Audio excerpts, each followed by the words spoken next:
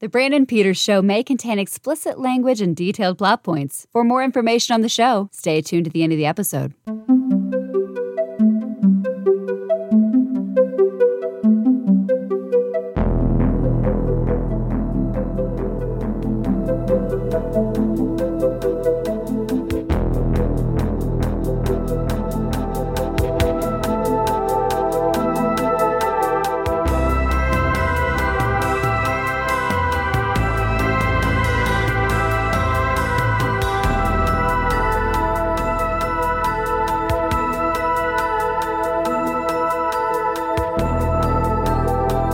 We are now recording, and this is Out Now with Aaron and Abe. I am Aaron, and Abe is out on assignment, but Out Now is a film podcast where we normally discuss a new movie weekly. However, every now and then we have to do special bonus episodes, whether it's one of our fun commentary tracks or something completely different. This is our commentary track for March 2023, and we are continuing with our I Love LA mini-series of commentaries where we go through several action comedies set in Los Angeles during various decades. We've covered Assault on Precinct 13 in the 70s. We drove into Beverly Hills Cop in the 80s. And now we're rushing into Rush Hour for 1998. That's right. We're talking Brett Ratner's Rush Hour. Somehow we've done more Brett Ratner films than most directors that we've covered in these commentary tracks. It just happened to work out that way. But we'll focus on what we need to and talk all about the hit that was the start of the Rush Hour trilogy, starring Jackie Chan and Chris Tucker, of course. Joining me to discuss Rush Hour, we have from Wives of Blue and host of the Brandon Peters Show. He always chooses to sing Mariah Carey while driving. It's Brandon Peters. Yeah, Rat Pack unite. Only one T. Also joining us from Con Air, the podcast, as well as Deep Blue Sea, the podcast. He's making it. Sorry, it's stupid. Let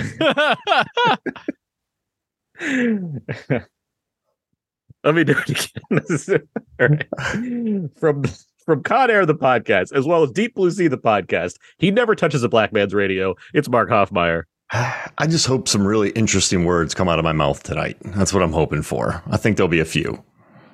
And also joining us from The Wrap, he can't ever understand the words coming out of people's mouths in the Christopher Nolan movie. It's Scott Mendelson. Broke him. You lost me. Always a pleasure. Thank you for having me. Glad to have you all here. I'm very pleased that we've gotten together once again to go over one of these films. And this should be fun. This is our first Jackie Chan movie, if I'm not mistaken. Amazingly, yeah. Yeah. But not our first Brett Ratner rodeo.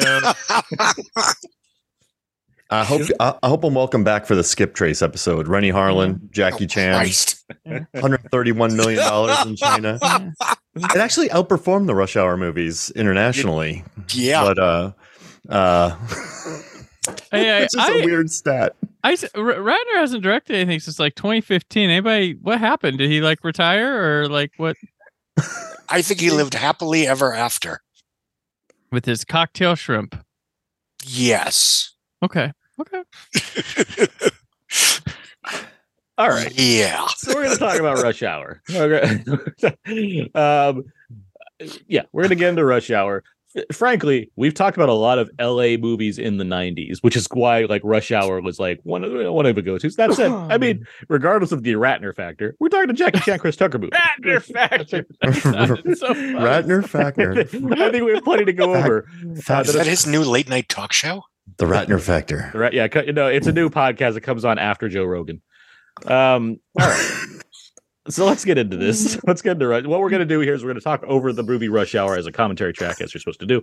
Myself, Brandon, Mark, and Scott all have the film currently paused at 5 seconds in to the start of the movie. That's where the New Line Cinema logo is forming.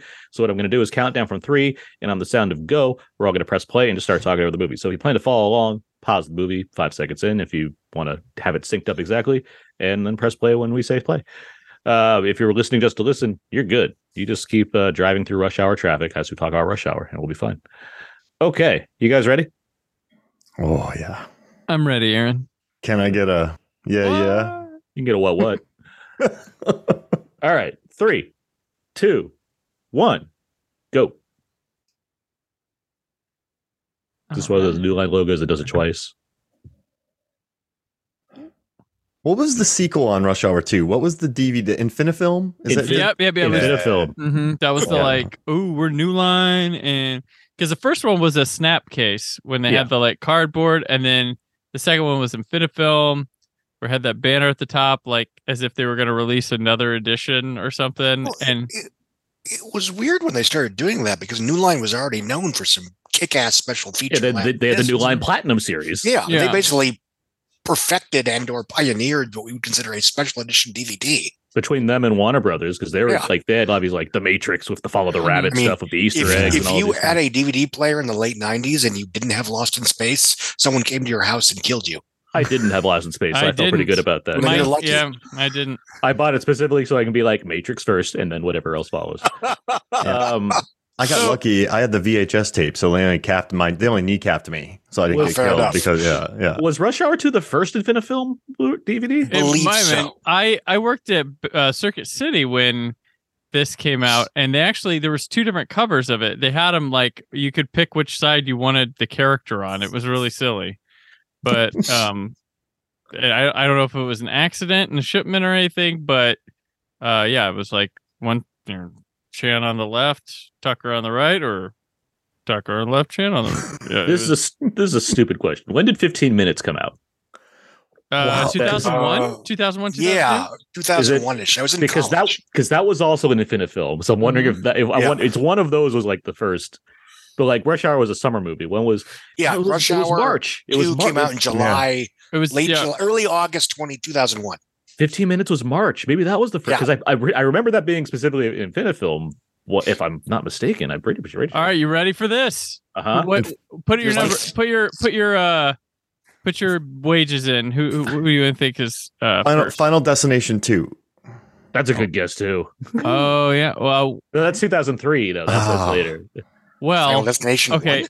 I'll have to keep searching because I have the last. Would you know what the last movie ever to be in the Infinifilm series? Oh no! I do think I know this. It's the number 23. Yes, number 23. You are correct. That's such amazing. A useless piece of trivia. I'd retire on that. Just pulling that. We're talking all over like this opening that's like action and intrigue right now. Goldmember was also a Infinifilm. Goldmember for but sure. That was later. Yeah, that's 2000. So Rush Hour 2's DVD came out. The Infinifilm one came out December 11th, 2001.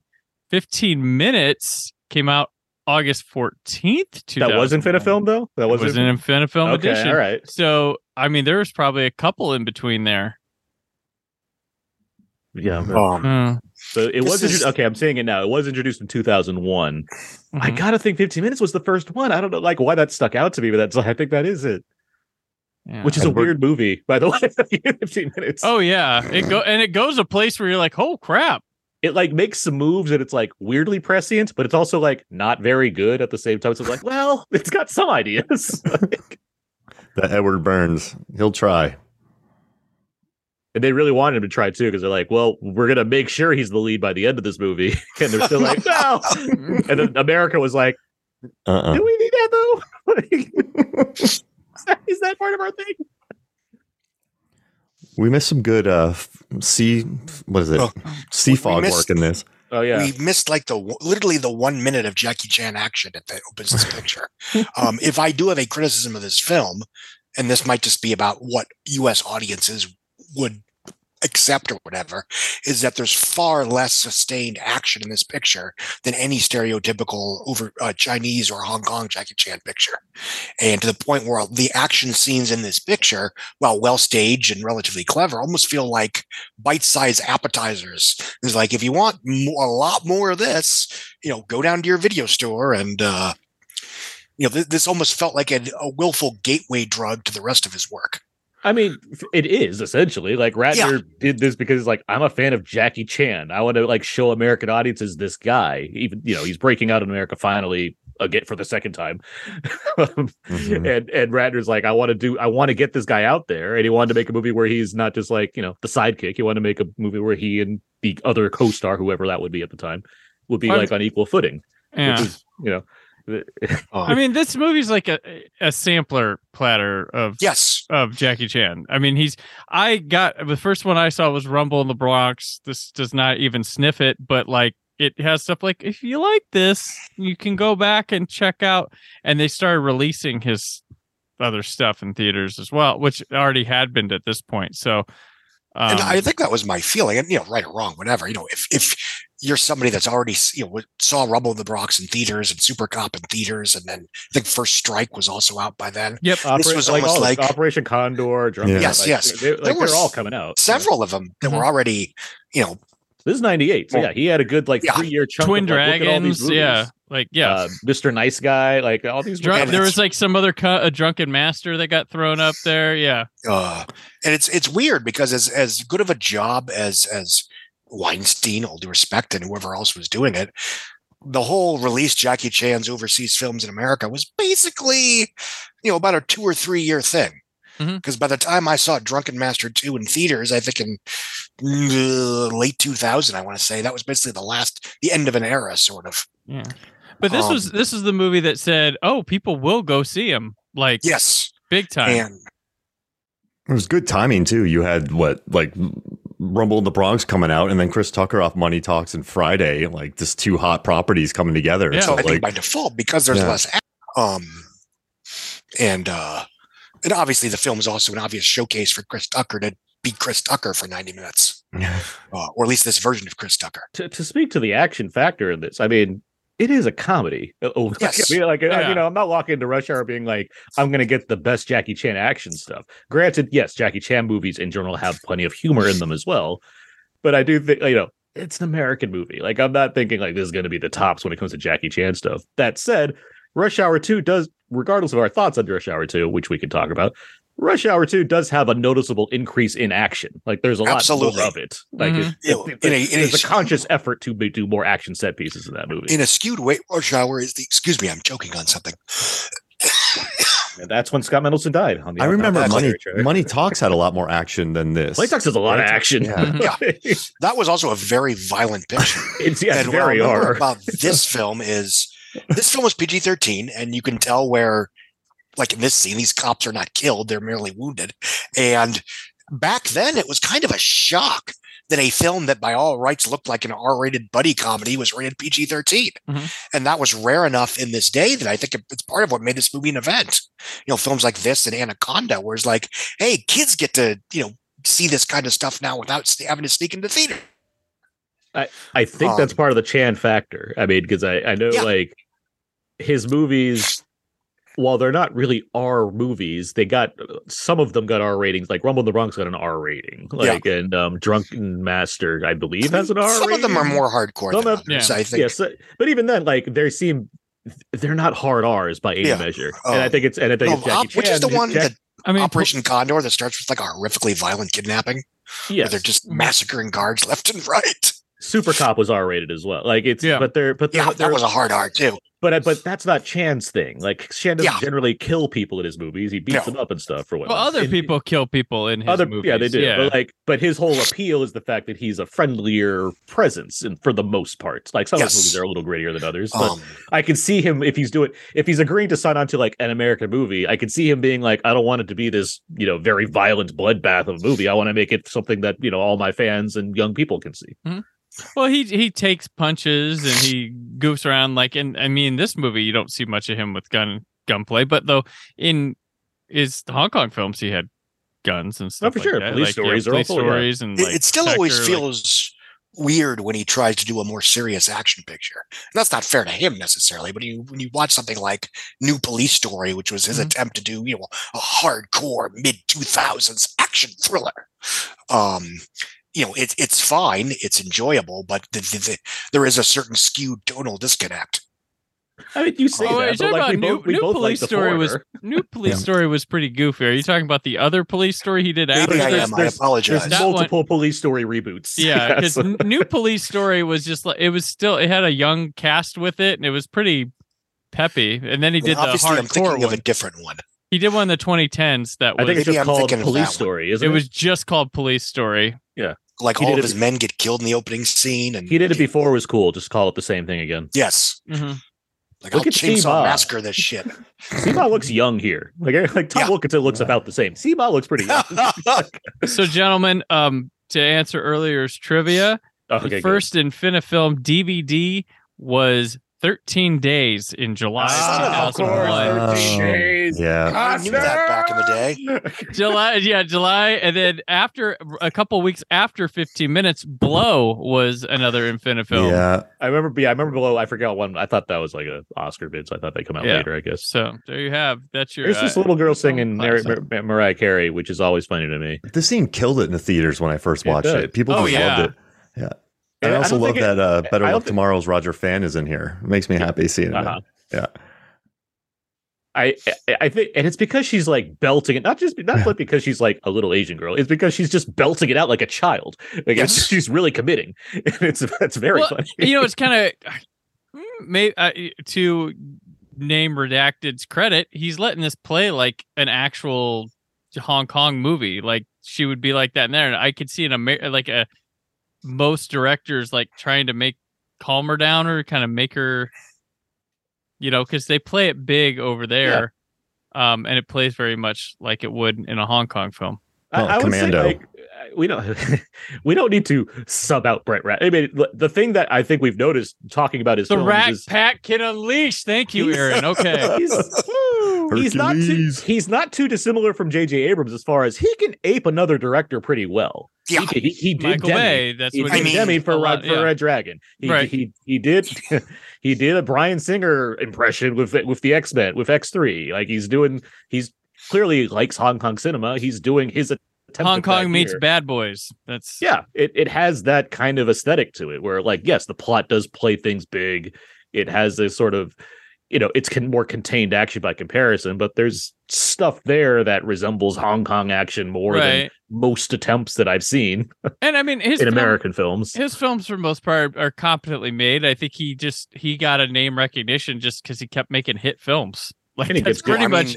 He gets good I- casts. I can't tell you what makes a Brett Ratner film, but Well, fits it, I like- think part of it, because he talks a lot about this on the Rush Hour bonus features, all three films, where he basically casts the best people he can find, no matter how ridiculously overqualified they are for the part, and he hires the old school classic cinematographers and composers and all that. this is a Lalo Schifrin score. I mean, Yeah. that's he the cool knows, thing. It's and I classic, think more or less he knows when to stay out of their way.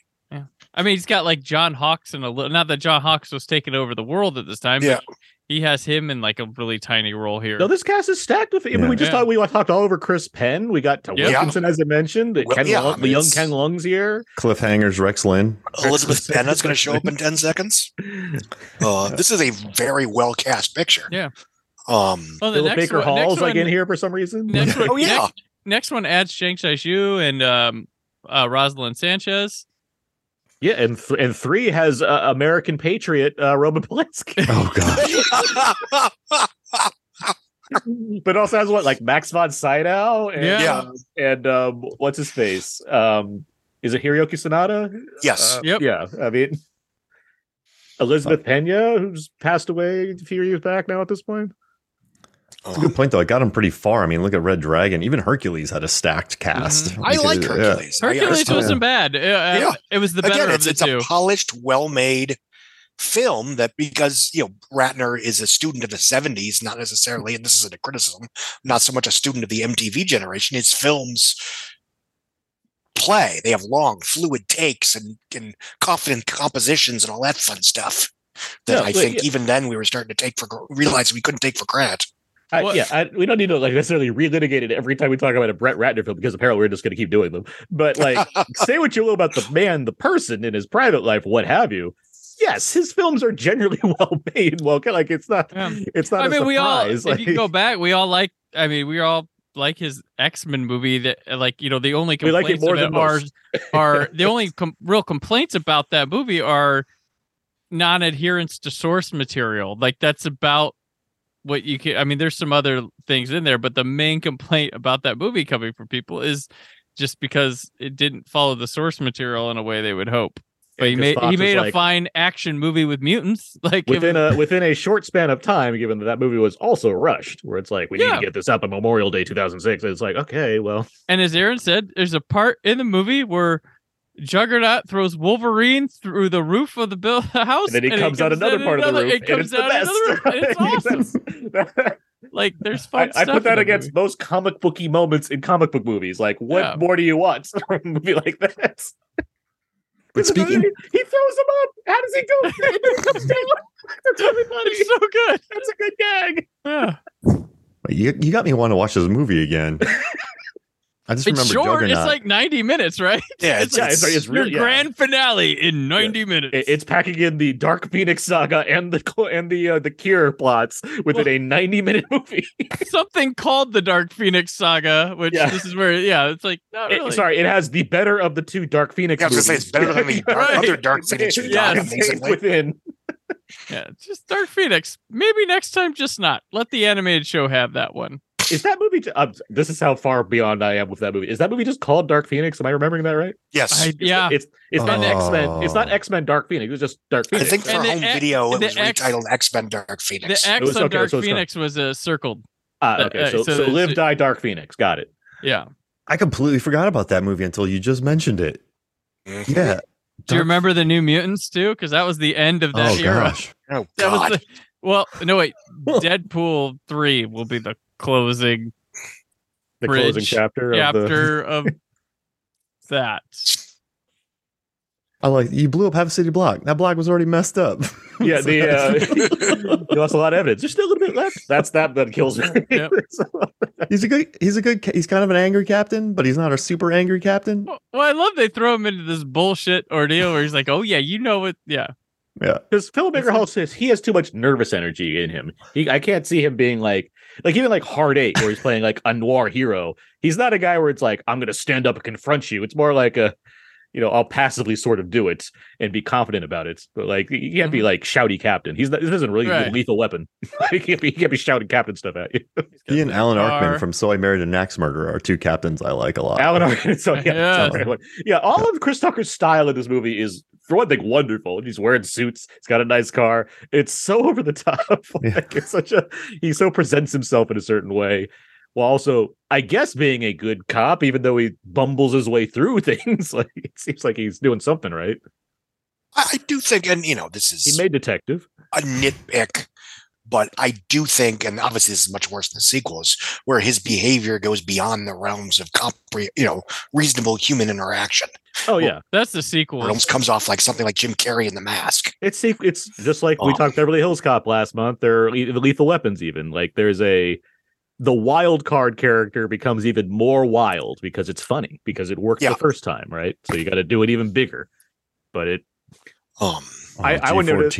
Well, he's so bad in the first act of Rush Hour 2 with it that it hardly recovers from it, and then you get the 3, and he's still this guy. Like the status quo doesn't work out too well because it relies on like Chris Tucker being like, "Hey, I'm a tall black man in China. I'm gonna be very loud and point out everything that looks different to me." Like that's a lot of that movie. It's a lot to deal with. In some ways, Rush Hour 2 is the best and worst of the series because it's got the best action. The action's great. Fancy pants as hell, but it's barely a movie. I mean, even Ratner will admit that, because when he went back to do 3, he said, I'm going to make a real movie this time.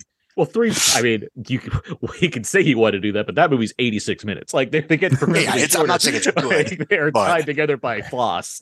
Like, there's nothing to those movies.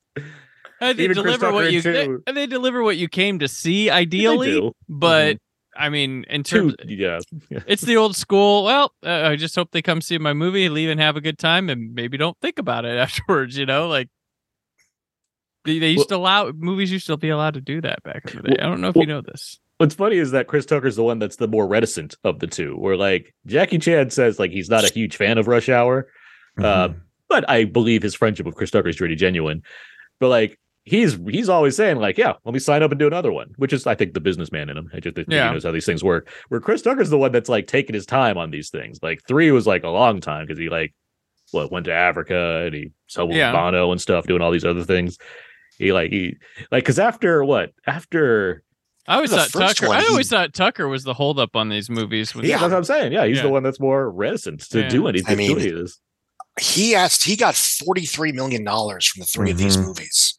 And to be fair, Tucker's probably in a situation where, it's a job. It's fine, but I've got $43 million. I don't need to do this. It's not what he wants to do. He doesn't act much. You don't know. He doesn't. He's an Air coming out later this next month.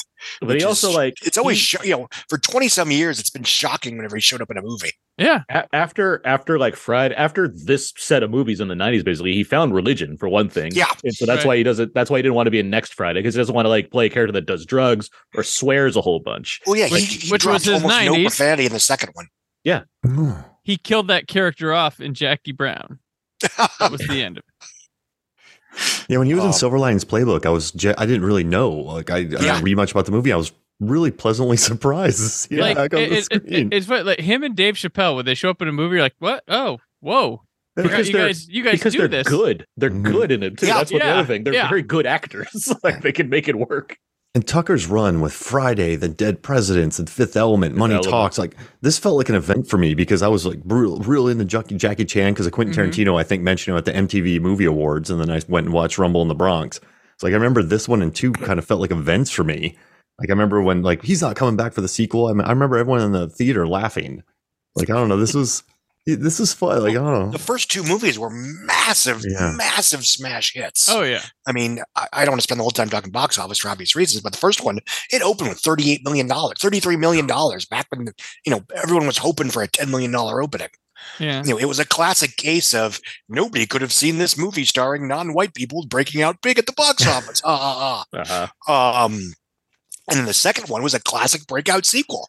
It opened with $66 million in summer 2001. That was a run of Rush Hour 2, American Pie 2. Those are both around the same time. To put that in perspective, that was at that time, the biggest opening weekend ever was Jurassic World Park 2 with $72 million. So it was in the top 5. That's Skip Trace numbers. Less than that on an opening weekend.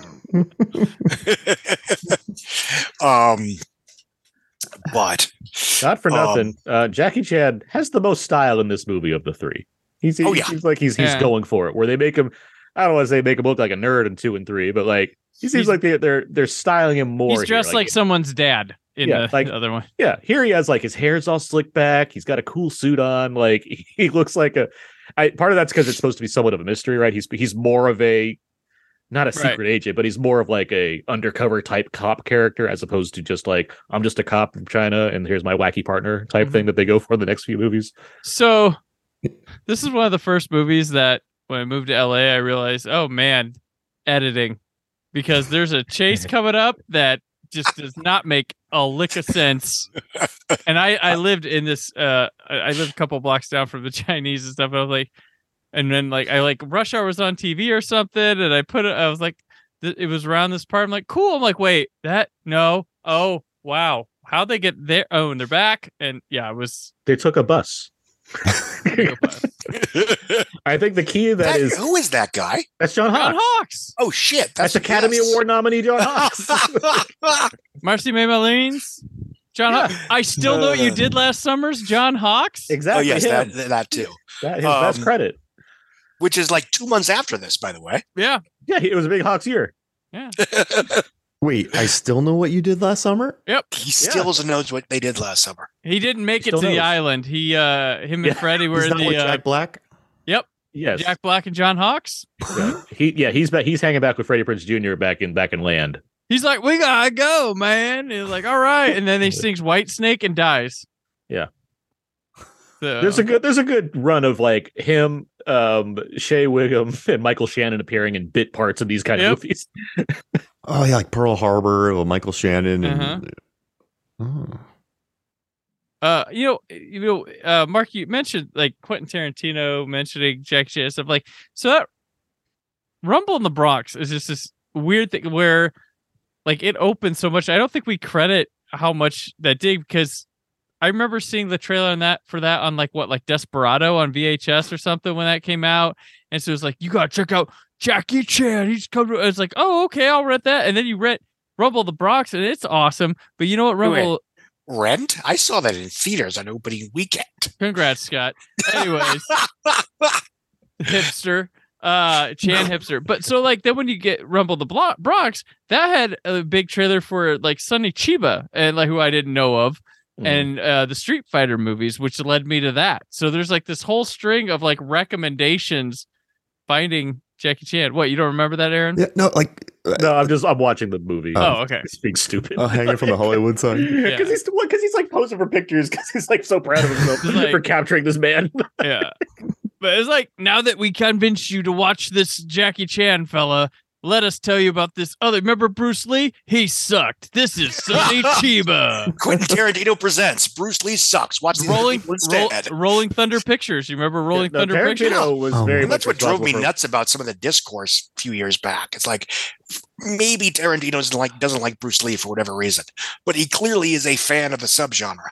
Yeah, nothing says doesn't like Bruce Lee. It's thanks to him that I saw Hero on a giant fucking screen. I don't think he doesn't like Bruce Lee. I just think he liked Chiba's movies better. Yes. Oh, that's what I mean. I mean, it's not a personal thing, but Chiba's movies can get crazy. I watched his box set that came out last year. There's some wild stuff in there. The Street Fighter was the first I think it's the first movie rated X for violence. Yeah, and that's not even close to his great like where that should have been rated X. I knew about what? I knew about Chiba because of True Romance, because Christian Slater goes to watch a Street Fighter marathon. So like I was aware of Sonny Chiba, even though I didn't have any access to like the movies at the time. Right. I eventually caught up with them. But like, yeah, you're not wrong as far as the Rolling Thunder Pictures, just the way he was just importing stuff or like making a name for certain, Asian stars that America was just not aware of on a large degree. It was him. I like this that the cab driver also. Oh yeah. Like, when did we get to New York? And I also love the stolen motorcycle, like The Rock, Con Air. I feel like stolen motorcycle action scenes were big in the 90s. That's good. Yeah. I believe Brad Ratner just threw a gong in there just to make sure you got that he could speak English. Right.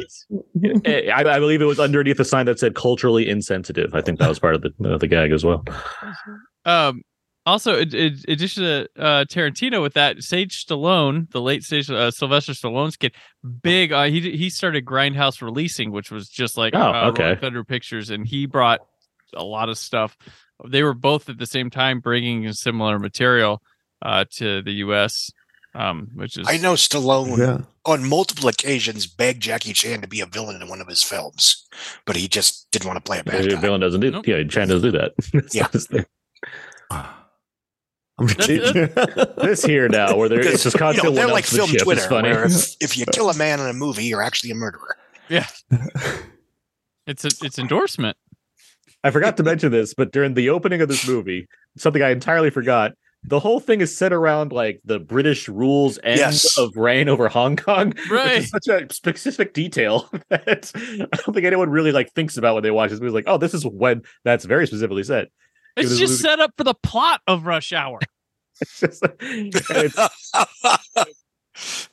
weird. It's basically irrelevant to the story, but it's only there to be like, well, we cast Tom Wilkinson, so I guess we need to like involve Britain in this for some reason.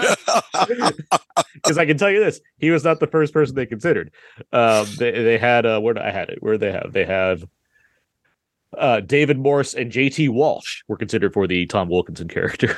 Well, you know how Tom Wilkinson got the role? How? He begged like a dog. I thought you were going to say J.T. Walsh. Jesus, Scott. This is a kid-friendly podcast. Jesus. Don't break down this podcast. Oh!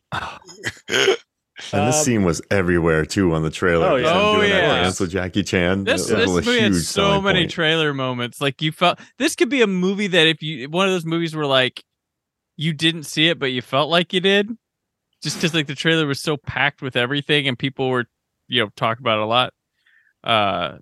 It could be one of those. I'd imagine. I know you're saying it's all over LA, but there's a lot of location work here, is there not? Sorry, Brandon. It feels authentic. Yeah. Yeah, it's filmed there, so they can, I mean, who wasn't going around saying, "Do you understand the words that are coming out of my mouth?" Oh gosh, Everyone is the answer to that question. That's the that's what happens. Everybody. What do you stuff about this movie? Rennie Harlan was almost a director on it. Okay. The perk markup right there. Yeah. You have glaucoma? I do. You better have glaucoma or something. Sing a weed. Sorry. Initially, when this was like a Disney project, I believe the earliest possible version of this was going to be a Martin Lawrence, Chris Farley movie. Oh, jeez. Interesting. Chris Farley was going to play the sense. black cop, and Martin Lawrence would be the Chinese man. But yes, Martin Lawrence was on this for a while. Chris Farley got off. Then like the whole Disney aspect of it just fell apart. Was taken on, like it went through various channels. Eventually got into Ratner's hands. Various people were considered for Chris Tucker. You had Wesley Snipes, Eddie Murphy, who turned this down to do Holy Man, future classic. Whoops. And Dave Chappelle and Will Smith and Tupac was considered. Interesting. Okay. Will Smith, that's easy. You could see that happening here, I think, pretty easily. Let me see Dave Chappelle. Dave Chappelle would be interesting because this is like half-baked Dave Chappelle, right? He's like super skinny. Like, I'd be curious. I mean, there'd be a lot to ask of him action-wise, but... That's, yeah. Because he's very lanky in the mid 90s. We're like, I can see him doing it now. Let's put a gun in his hand. I can see it happening. Yeah, Blue Street Dave Chappelle's not doing this. Yeah.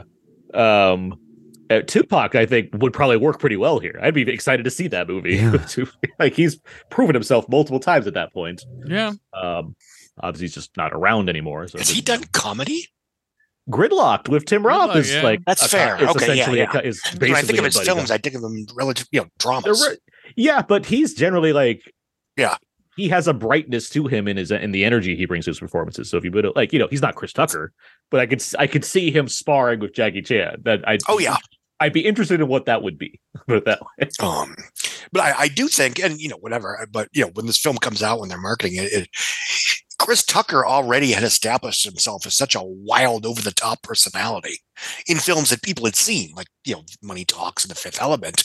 That the idea of pairing this specific guy with Jackie Chan was obviously a very successful hook. Well, putting Tucker in a suit was a change too, because he was relatively lightly dressed in a lot of his roles. Yeah, he's playing hood type characters, yeah.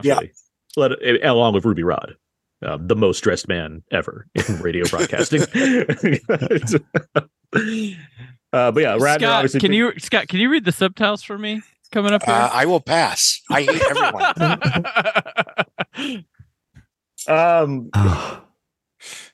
I can't say this wasn't an awkward scene to watch. Being a 12-year-old, hearing Jackie Chan say these things. What bugs me about stuff like this is that Jackie Chan doesn't know what he's saying oftentimes when it comes to this stuff. Like, you can see it in the outtakes where they're just feeding him lines. Yeah. And it's like he doesn't even know what he's doing. Which is, it's such a... I can see why he wouldn't necessarily like these movies, even though he makes them. Just because it seems like he was more invested in the Shanghai movies. It feels like there's something there. Scott, maybe you could speak to this, given that you're a lifelong fan of Shanghai Nights. Well, I think the problem with a scene like this, even when I was a kid, when I first saw it, I was 18, is like, I want to be rooting for Jackie Chan to be beating up people. But in this situation, he is not in the right. And yeah, it's a misunderstanding, but it's was it that hard to give him a legit reason to beat up a room full of people? Instead, you have this giant action scene where, based on a misunderstanding, where I feel bad for the people having their asses kicked. Yeah. Yes, exactly. All of those things. I know there's some reshoots. Were these part of it to beef up the action a little bit? Reshoots are at the end. The reshoots are at the end action sequences. That's where they inserted more stuff. So they just wrote an action scene around a misunderstanding, and he just wipes people out in a bar or playing pool during the day. Yeah. And obviously I like Shanghai Noon quite a bit, but the final action scene of that film also thrives on a similar misunderstanding where him, who's one of the good guys, is fighting other good guys because they don't get that he's on their side. So it's like, who are we rooting for here exactly? But you need someone that can counter him in martial arts moves. So it's like, okay, we have to find a way to make this work. But Shanghai Knights is, though, we got Mayor Carcetti with the sword, so that works. We can, yes. I do think that the Shanghai Noon and Knights is more, because this is territory Jackie Chan's been through. It's just kind of a light dash of it. And those are more what he does, where he's like, well, I can take playing with his settings and coming up with creative things. Oh, yeah. I mean, even watching the first Shanghai Noon, that was more of what I would consider a Jackie Chan film in terms of the quantity and quality of action. Yeah, it has what I assume Mark would call best log running scene of 2000. And best prison escape by peeing on a shirt, for sure. Yeah. I love a good log running scene. Wilson has a good line in that too. Wilson has a good line in that whole. It's like you said, like Ben Break Bar, not piss bar. Ben Break, like was some like wordplay he does. It's really funny. Cliffhangers, Rex Lynn again. Yes. His character really confused me in Cliffhanger because I'm like, what? This guy's here. He's not the second in command. He's just kind of a pain in the ass. I remember watching that when I was like 12 or 13. And I think Lithgow agreed with you. He's the only one that has the codes. Yep. Yeah, He's the guy brokering the deal. I can't wrap my head around this guy because I'm so used to the tropes. Million combinations. You can't figure that out. Here's another scene where Jackie Chan beats up people that don't have really anything wrong to do here. Yeah. Just like, yes, you're at an embassy and you're coming here assaulting us, sir.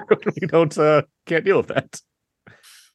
That is kind of Chan's, like, that's again, there's not a darkness, but like his motivation is this girl I care about's gone. And so I'm a wrecking ball right now. And I do like that's a way to balance him with Chris Tucker, who's a loose cannon, where Chan is thinking only in emotions as opposed to being like he's not the best cop possible because he's doing things wrong. He's a fish out of water. I think there's an effort that this is the strongest of the characters and the character work done of these three movies. He's being done wrong in a way where he's trying to be kept away from the case for sure. And stuff. He's not killing people. He's subduing them. And also it's a frustrating situation because it's one of those plots where if everybody would just sort of stop and talk to each other, it would be fine. They would work together and things would be resolved in a much less confrontational manner.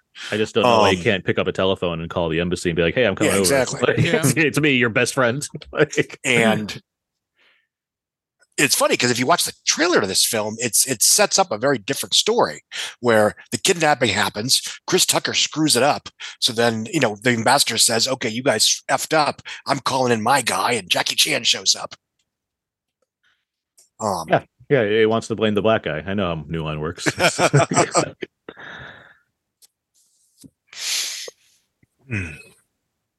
What's this move right here? Does it like I get a bed sheet or something with a gun and all this stuff?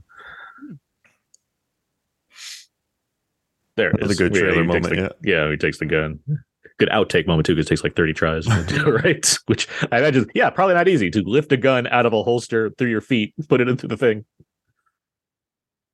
And this is really random, but I worked with Tai Ma on $1 Million Arm, and he was a really nice dude. I was a first team PA on that, and I hated that job. I hated being a first team PA. I would always try to not get that gig, but on this movie I was, and like he was a pleasure to work with. So there's very few actors who I would actually stop and say I like this dude, but like he was fun to hang out with on set. Good to know. Him and Bill Paxton, that dude's like my favorite. He was, Saima, who I believe his Twitter profile thing says like everyone's Asian dad or something like that. But didn't he try? He was Jack Bauer's nemesis, wasn't he? Oh, I mean, to be fair, all of us at one point are Jack Bauer's nemesis. Abe was Jack Bauer. He tortured me in the third season. The real mole is the friends we made along the way. Right. This is our third adventure together, Jack. I'm pretty sure I'm not gonna. Are you gonna kill me, or are you gonna find someone else to kill me?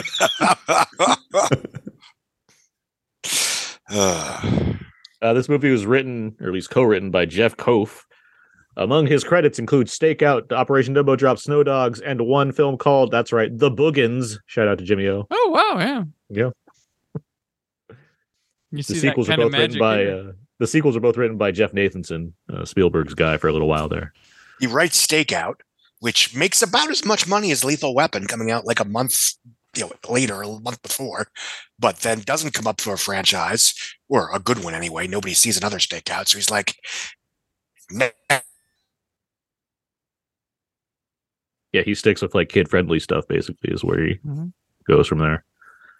But managed to get himself into a Rush Hour deal for the first film, at least. And then he writes basically Lethal Weapon. Ken Lung here going for the bleach blonde look. He's a big he's a big Cisco fan. And X-Men: The Last Stand. X-Men: The Last, yeah, he kept it short back in those days. With Ratner, he kept it tight. Man, this kills me. 50s. You want any fives with that? That destroys me every time. They kidnapped Chelsea Clinton. You want any fives? That was in the trailer too. Yeah.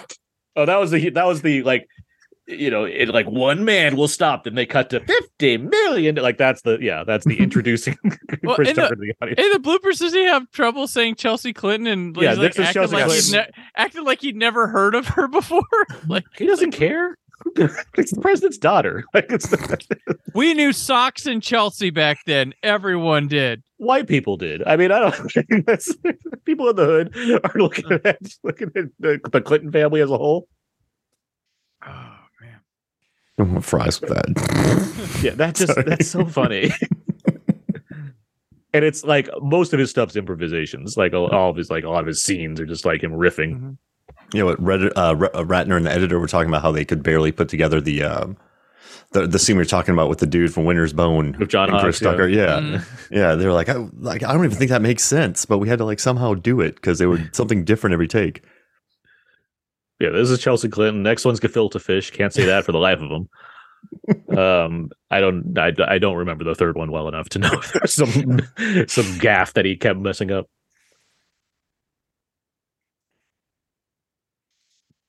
Also, yeah, Jackie's right. This is stupid. If you're kidnapping a little girl, you're not going to put her in a building like this. I mean, it's the extent to which the film doesn't care about what happens here, where like a dozen cops get blown up, makes me think that it was a last minute insert to increase the action, because the film progresses as if nobody's injured in this scene.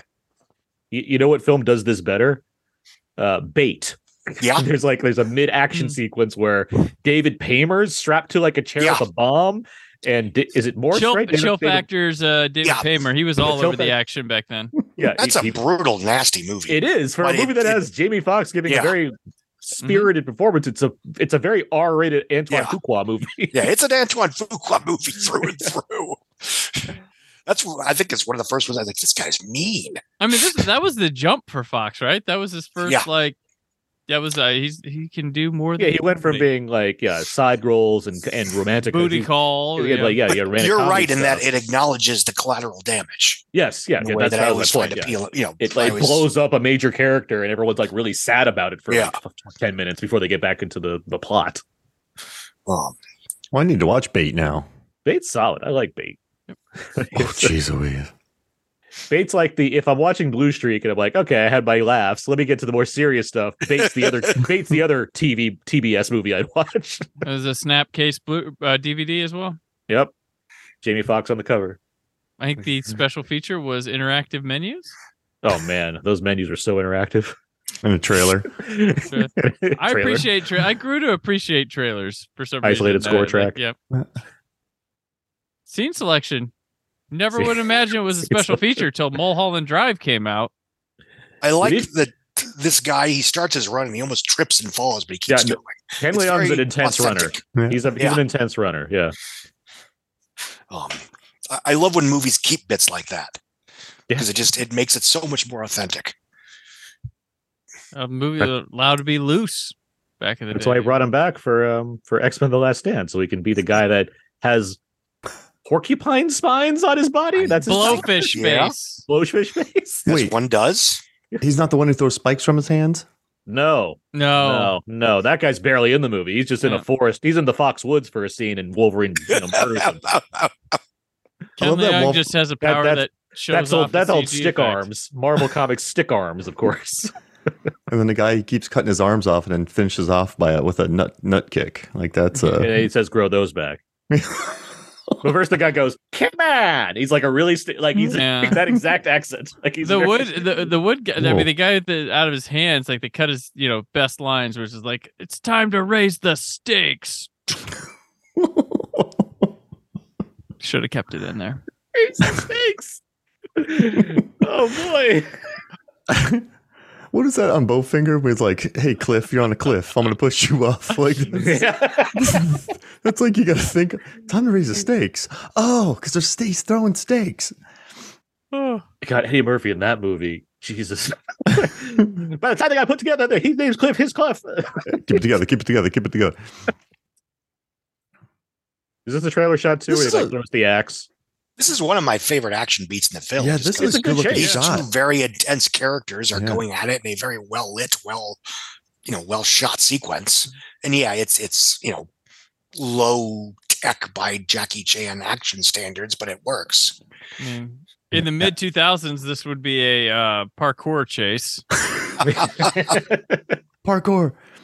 Adam This is where they Greenberg survive making a his fall money. from, it looks like at least 50 feet. Oh god, yeah. They're fine. Just get right back up. Land on like a piece of plywood. On wood and everything. Yeah, nearly get right over. Oh no, they're in the road. They're in the road.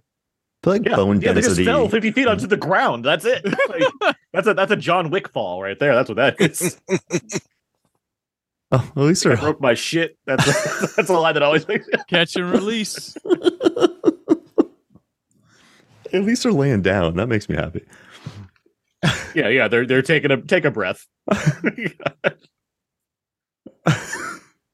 don't understand what you're saying. What? So, like, I grew up, like, Friday was a thing that I was watching a lot at that point. Like, I had that VHS. I hadn't seen Dead Presidents till later. Like, that happened. He pops up in Jackie Brown. I'm like, God, Chris Tucker. And then Fifth Element became like my jam for a good year. So it's like, this Chris Tucker doing it for me. So yeah, putting him in a movie. Like I this. forgot about Fifth Element. Yeah. Fifth Element. Yeah, Ruby Round. Yeah. And Money Talks, of course. Money Talks, a movie that's also very violent, but it very much has that energy throughout it for its very scant 90-minute runtime. I was enjoying Chris Tucker a lot. So getting him in a movie with Jackie Chan, who, like you guys, had been discovering in the various VHS or in some cases in theaters like Scott, seeing his movies. I saw Operation Condor and First Strike in theaters, and Mr. Nice Guy. I think Roman the Bronx is the only one I didn't see in theaters, actually, come to think. Fair enough. Yeah. Oh, yeah, I was there. I mean, I would go see him. I drug my mom to First Strike. It was like it was like my birthday. We had school canceled, and she's like, "Whatever you want to do today," because it was a snow day or like it snowed a bunch. So I remember like, "You want to go see a movie?" I'm like, "Yep, I want to go see First Strike." She would have never, but it's my birthday. I took her, and she laughed her ass off, had a good time. So I'm like, "How do you like that?" Nah, not really. I'm like, "You were laughing the whole way through. You're outside." I took my uncle to Rumble in the Bronx, and he had no idea what he was in for, but he had a good time with it. Yeah. I remember I saw Mr. Nice Guy. It was my mom and I and one of her friends, and they went to see Good Will Hunting in the neighboring theater. So I went to see Mr. Nice Guy because I don't want to see some movie about some math janitor. That sounds ridiculous. I want to see a movie where Jackie Chan plays a TV chef that happens to be amazing at kung fu. So, but that movie's only, so long. So I walked out of that. I saw the last 20 minutes of Good Will Hunting. Like, that was like a pretty good movie. So I read that, 6 months later, or whatever, when it came on VHS, like, that was a really good movie. And those boys are going somewhere, I tell you. One of the first ones of that streak by, I think, Harry Shabaka Henry just pops up in here for a scene. Mid 99. Shit, I just forgot the name of it. God darn it. For what? Who Am I? Which is the one that premieres on HBO, and I'm watching it on a lark. And I don't know if you've seen it or not, but it may have the best fisticuffs mano-on-mano fight in any fucking Jackie Chan movie ever. I mean, I'm not going to go that far, but it has some good ones. I mean, I would say the climax is between him and two other guys on the top of a building, just freaking amazing. Him Anyway. and the Benny the Jet fights he has, in like Wheels on Meals, and what we just watched, Dragons Forever, and like Project A. Like there is some let alone Drunken Master, Drunken Master 2. Drunken Master 2's finale is. Whomai has good action, no doubt. I agree with you. There is very good action to Tuxedo. I saw the Tuxedo in theaters. I did not see the medallion. I did not. You did not miss much with the medallion. I think the Tuxedo kind of ruined me seeing Jackie Chan American movies in theaters at that point. I didn't see that, or what's the nanny one? Spy Next Door. Spy Next Door. I did not see that in theaters. Although to be fair, he followed that up with the Karate Kid. So there you go. Wait, Jennifer Love Hewitt was. Yep, that's Tuxedo. Oh yeah, that's Tuxedo. That movie had a poster. Claire Filani's Medallion. I was like, "There's Jackie Chan. There's Jennifer Love Hewitt. I don't care what this is. I'm seeing it." And that's basically my review. 20 years later, it's like, is this movie good? No. Did I enjoy watching it? Yes, I did. Yeah. What's the last of these, like his American like ones where he's coming in? Well, he trades in. Medallion might be the last. No, Medallion's fairly because that's 2003. He still has. Oh, that's right. He's still got. There's still around. There's around the world in 80 days. Rush Hour 3. The Forbidden Kingdom, which like let's get these two guys together and make the worst action movie possible. Yeah. I think that's the last one. Oh no, Spy Next Door is after that still. Spy Next Door, Karate. Was Karate Kid the last? I'm not counting because that's different. That's not like okay, that's fair. Action movie. I'm trying to think if there's any. It might be Spy Next Door as far as like this unassuming man happens to know these crazy moves kind of movie. Hold on, I'm kind of curious now. I think so. Does that even make money? Because like Skip Trace isn't like an American movie. Yeah, that's 2016. But I also wouldn't call that like an American. No, that played in like the same realm. In America. It's not the same realm as this. No, not at all. There's the Pierce Brosnan one, The Foreigner. Oh yeah, that's later. Yeah, but even that was sort of a Hong Kong or a Chinese picture that happened to play in America. Although it was a co-pro. But like the genre is different. It's not the action comedy Jackie Chan. It's more of it's Taken with Jackie Chan at that point. Yeah, this guy, but like, he's doing this, but he's also doing a crap load of movies. Yeah, he's still doing his thing. Yeah. Like, we need to skip Trace too. Do we? We really don't. I just I've still yet to see Skip Trace. I've yet to see Skip Trace, but I like Johnny Knoxville in movies, so I'm like, I've always been curious. Kung Fu Yoga was fun. Yeah. It's a fun pairing, the two of them. Kung Fu Yoga's got. Isn't there like a car chase with a tiger in the car? Yes. Yeah. Okay. That's where he plays like an archaeologist. That's like in his Indiana Jones movie. He plays like an archaeologist in that thing. Vanguard was pretty boring. Vanguard was pretty boring. Vanguard felt like I'm passing it on to others because like a lot of other people do martial arts in the movie also, and he's just like, I'm here too, doing stuff occasionally. And there's jet skis in that one, so I give it an A, despite its quality. Despite its quality, it's automatic A-. Yeah, the Spy Next Door might be the last. That's the last like traditional like Jackie Chan in America. Yeah, because by 2015 he's doing Dragon Blade in China with Chinese superstar Adrian Brody and John Cusack. Oh, I remember that. Yeah, that's all they could get. On the war moment. Yeah, them dancing. Holy shit! There's a 2015 remake of Who Am I that he did not star in but produced. Of course. Fair enough. There's Gorgeous too. That came out in '99. That's a good one. Yeah, with that one and then the police stories, there's so many variations. It's hard to figure out what is franchise and what's not, and what's spinoff and what's this. Like I was putting together something for Rotten Tomatoes, and I was trying to figure out the police story franchise. They get pretty convoluted. Speaking of Rotten Tomatoes, oh yes, yeah. Go for it. This is the movie that inspired Rotten Tomatoes. Oh yeah, Rotten Tomatoes exists because there is a fan of Jackie Chan movies named Sen Leong, who was a big Jackie Chan fan, and in anticipation of this movie, he created a very hastily put together website that collected all the reviews of his other Jackie Chan movies, and it launched in August because that's when Rush Hour was supposed to come out. Then it got delayed to September, but he still had what he needed to make the skeleton of what Rotten Tomatoes was at that time, which have obviously expanded many times over in the years since. But this the Mark Zuckerberg of film criticism. Yeah, if you want to blame How anybody, did I know what my monster would become? If you want to blame somebody for Rotten Tomatoes, Jackie Chan is your man. Sorry, we interrupted you. So next time you watch that video of Jackie Chan being surprised by all of his students behind him when he's singing, and he's really like, "Oh my god!" You also think, "But you're also a monster that created Rotten Tomatoes." This restaurant is real, by the way. It still exists, and it has a sign in it that says, "Hey, this is the place where they filmed Rush Hour," the Fu Chow restaurant that the bad guys are in. When they were just taking each other's guns, I do love the shot through the alley onto them, the way that's framed, the kind of centered framing. They get Adam Greenberg flexing. Yeah. But I think you're right about Ratner. Just kind of let them do their things. Same thing about Beverly Hills Cop. Like Eddie Murphy had a hot hand. Just let them do it. Hire professionals and get a professional job. Yeah. No punk face.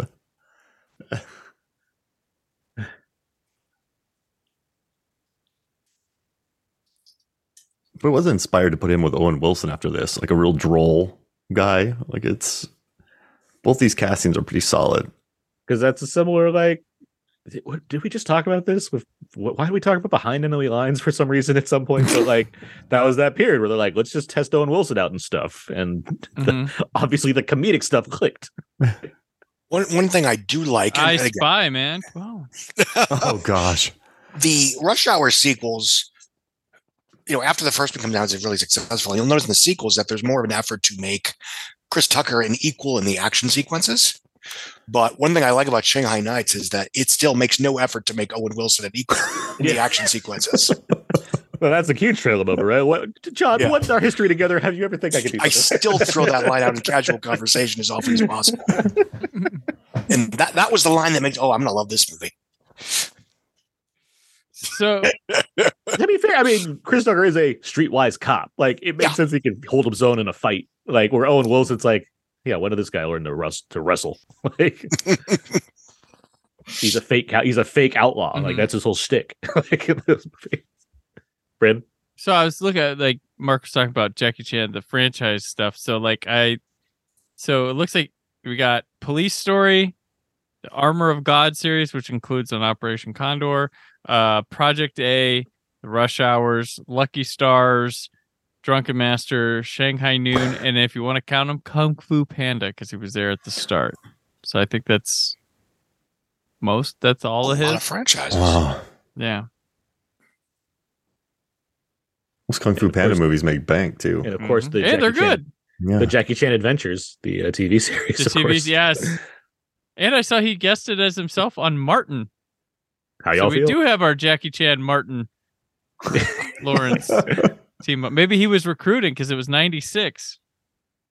So with that, by the way, I know that Ratner, because he was such a big Jackie Chan fan, he wanted to be in this movie. He went to South Africa to Jackie Chan while he was filming something to pitch this movie to him. I think they shot Martin in America.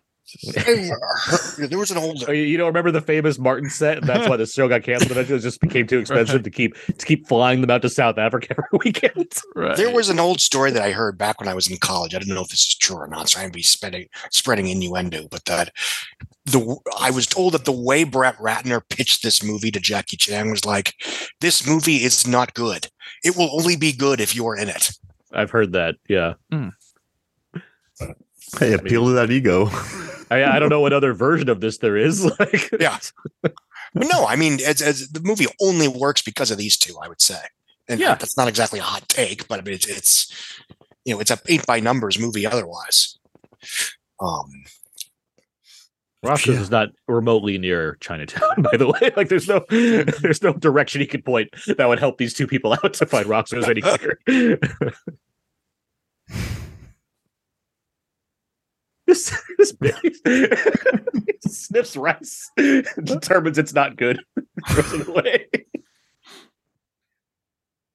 Excellent palate. Yeah, I guess so. I'm still thinking about that axe fight from earlier. That was I completely forgot about that fucking axe fight.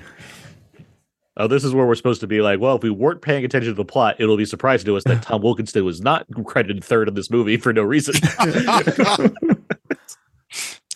Oh, Tommy Wilkes. I mean, 98 was the year of axe fighting because Firestorm. Still alive? You hear smoke jumper! Smoke jumper! Smoke jumper! Smoke jumper! I feel like a data post is coming now. The axe fighting Axe of fights. 1998. It's that, this, and what's it with Stallone and Momoa? That one movie. Oh, yeah. Yep. Yeah. Bullet Quantum to the head. Solace. Bullet to the head. Yes. It's Conan versus Rocky. Halloween H2O. Quantum Solace, that's barely a fight. That's like shrieking, diving, bell and the butterfly, and then he just immediately gets tossed out by Bond. And then Oh, yeah, yep. And we can add H2O. Halloween. Axe Oh, yeah, fights. Halloween H2O. Yeah, she took the axe. in there. Michael! doesn't Momoa fight in Stephen Lang in that one movie? The killer from Whoa. Urban Legend has an axe, too. Whoa. She chops off the head from the back seat of the car. She chops off Natasha Gregson Wagner's head A highly impractical move for a body of Somehow that she size within a car. from the back seat, Oh, leverage. and it goes out the front, like the driver's side window. What's the So- move? What's the movie with Momoa and Lang where they're father and son and they have axes? Wait, what? Huh? What? It's Jason Momoa and Stephen Lang. They're father and son in Alaska, and they fight. Braven. Braven. That's it. Yeah, Is that a movie or a show? that's a movie. No, Braven's a show. No, there's a No, movie. Braven's the movie, and then he has C, and then another one where he's a okay. trapper. Hmm. Does Deep Rising have an axe? Someone Oh, gets axed in the sure. head. Deep Rising has I think axe to tentacle action. Yeah, it has to. You have to do that with technicals. You have to cut a couple So- off to show that it's still going. The Mist does for sure. The Mist has an axe to tentacle action. A lot of axe action. Yeah, Braven it because Garrett Dillahunt's the bad guy in that one. What's the show with Momoa that's also Alaska for whatever reason? He has a lot of It's like fur trappers or something. Frontier. Frontier. Peak TV.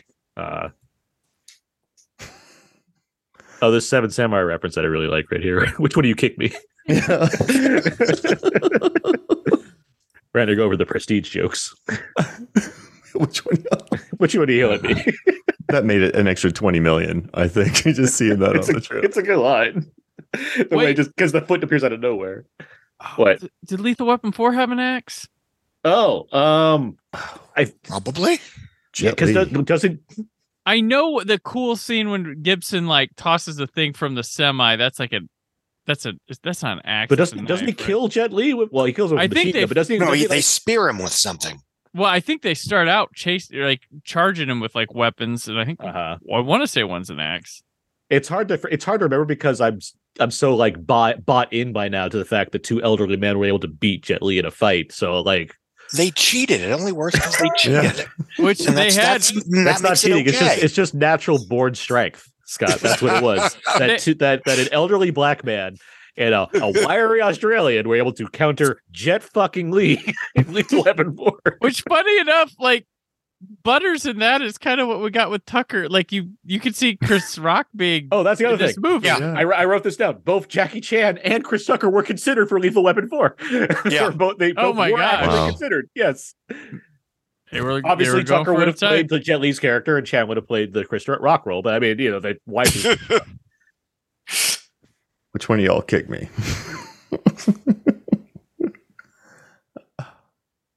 dining platters are good weapons. We don't see enough of that in movies.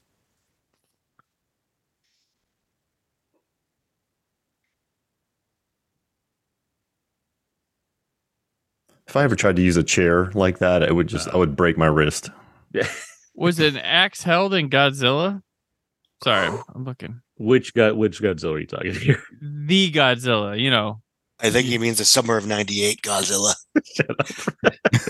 Was an axe? Did they fight one of the little raptor Godzillas or whatever? Yeah, Hard Rain might have had an axe. Which, by the way, also stars Godzilla v. Kong's Lance Reddick. Yeah. Yes. He's in both of those. Lance Reddick is in both American Godzilla franchises. I do like this where they realize this is like a Hobbs and Shaw, but they're like, if we work together, you know it. But I like that they realize it 2/3 of the way into the movie, not Not during at the very final end where fight. they're like, oh Yeah. man, how can we possibly counter this man? Well, if we keep one-on-one fighting him, we could maybe get him. I don't know. Fucking Riggs and Murtaugh figured out how to do that against Jet Li before those guys did. Exactly, and that's why they win. Because they cheat. And that makes it okay. I like how belabored the shot is of them going down the stairs. It's like 3 different edits of them doing this. Oh. I think just them in pain sells it a lot too. I mean, Jackie Chan's great at that. Like, hitting his fingers and doing all that. But Tucker's selling it too. Like, he's being pretty unselfish. Like, these guys are not going to pull it off. Yeah. I really think that's a huge part of, I mean, not every action hero, but it's part of why I think Chris Pine works, because he's got that Harrison Ford thing of, I will fight you, but I don't want to. It's going to hurt my hand when I punch you, and I'm not looking forward to that. They feel vulnerable. Yeah. And, whatever my nitpicks with the Star Trek films, I love that Kirk loses basically every fight in that film. Yeah, Spock handles him several times. Yeah. In all 3 of those films, he basically loses every fight. Yeah, on the platform he's losing, doesn't John Cho step up and save the day? Yep. It is my gun. There's a lot of explosions in this movie, guys. Yeah. I forgot how many explosions. This movie delivers. It's like a lot of bombs and stuff. I remember I saw this twice in the theater. I saw it like 4 times on an airplane. I mean, I saw it once on opening night in theaters, but we flew to, God, where'd we go that year? Yeah, we were flying to Japan, obviously. And it was a very long flight, and they had several movies on whatever channel you happened to be on, and this was one of them. And it was, this was more appealing than, Christ, what's the one that isn't Stepmom that stars Meryl Streep? Oh, that isn't Stepmom. That isn't Stepmom? Yeah. It's still, a mother figure dying of cancer with Renee Zellweger. Marvin's Room? No, that was Zellweger. I don't even know where I pulled Marvin's Room from. No, I know. Well, because you're on the right track. That's not a bad pull. The River Wild? One True Thing. No, not the One True Thing with William Hurt. Yes, One right? True Thing. Yes. Yeah. Okay. With William the Big Hurt. Yes, William the Big Hurt. Also, Nothing to Lose, which is a lesser Martin Lawrence. But I love that movie. Yeah. Oh, Nothing to Lose. That's Robbins. Was it Steve Odekirk? Yeah. Not to be confused with Bob Odenkirk. Am I one of the few people that like that movie? There's a charm to it. That's a good. That was a solid TBS movie for me. That's what it's on, and very funny. Very funny. Tim Robbins very tall. Martin Lawrence very short. Comedy. Good elbow work. I get Chris Tucker getting into trouble, but it never made sense that Chan would be in trouble with his friend. Don't act like he's innocent. They encourage each other. But I mean, he did nothing wrong. Okay, Scott, does Sima have his daughter in his hands? No, he doesn't. that's why they're wrong. Period.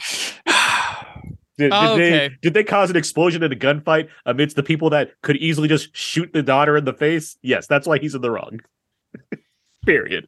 So I remember Nothing to Lose had a soundtrack song. It was Coolio, See You When You Get There. Yeah. Oh, yeah. R.I.P. We'll see you when we get there now, Coolio.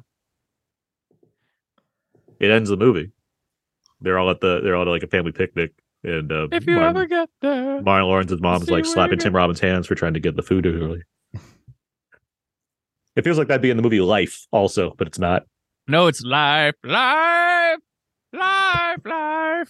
you think 98 might be tied for just having the amount of like just big like Armageddon, Aerosmith, Hope Floats? I remember the live song on the trailer. City of Angels, Goo Goo Dolls. There's a great Bob Seger duet on Hope Floats. It's Halloween H2O Creed. Yeah, Godzilla, Wallflowers, and P. Diddy. Was everybody just chasing my heart? Come with me. Come with me. Like Ghetto Superstar. But there was some good singles out this year. Yeah, Bulworth had go. Yeah, this is a pretty good year for this. It was the monster that Batman Forever launched almost. Yeah. Music inspired by? Yeah. I mean, it wasn't. I can't imagine being the first inspired by, but because it's not like soundtracks weren't big or anything up to them. But Batman Forever was like kind of the one that was like started the like, we'll just throw you some stuff at your movie and we'll call it, and you can use it in the movie or not. We'll have it on the record. People might think it has something to do with the story, but it doesn't. That Seal song was in Free Willy 2 or 3. And then that didn't work. So then they put it on this and it becomes a gigantic Batman Forever becomes a gigantic hit. Schumacher liked it. That he put it on there. That's why. Offspring do a cover for like $1 million. And everyone always forgets, but in between Men in Black and Wild Wild West in Legend of Bagger Vance, there was the closing credit song, Getting Baggy With It. Getting baggy with it. Yep. That's not true, is it? Par. Let me tell you something about jokes. Getting bogey with it. Eagle. That's all I got. Because I now want that to be true. Please tell me it's true. No, but what was true was that in the same year, Enemy of the State came out, and there was the CIA Just Don't Understand was at the end of that song. I remember that. And if you stayed true to it, they showed you the Star Wars trailer again. Yeah. Was there a Meet Joe Black song, or was there one? No one ever remembered it because they just never watched the movie in theaters. Look out, there's another car. There's another car. Oh no, there's more cars. Here comes my golf cart now. The peanut butter song. Well, if it's 98, see, Can't Hardly Wait had a killer soundtrack. Oh, yeah, summer. damn it. Yeah. That was a big one. Damn it, specifically, yes. Yes, yep. That's like one, I love that song. That song's great. It had Busta Rhymes' use of the Knight Rider theme song. Because we had two songs that did that. You had the Timbaland and Magoo, and then you had Busta Rhymes. I still think Iris. I just Yep. just There we built go. that song. Well, this year is one of my favorite movies, The Big Hit, which has what I would have to assume is the last time Mark Wahlberg was on his own soundtrack of a movie. Because Where he admitted he did music. He does have a song on that soundtrack, Don't Sleep. But I can't imagine him having other movies after that point that still had songs on the soundtrack. Is Bokeem Woodbine in The Big Hit? Damn right he is. Straight jacking. I was hoping he would get some award recognition for The Inspection, but he didn't. Or Fargo.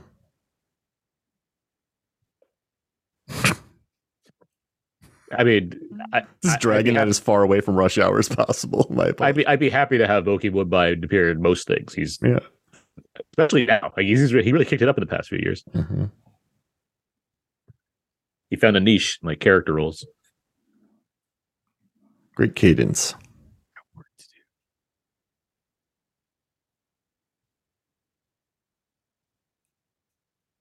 Like back in the day when you could have heart-to-hearts on airplanes before they take off for flight.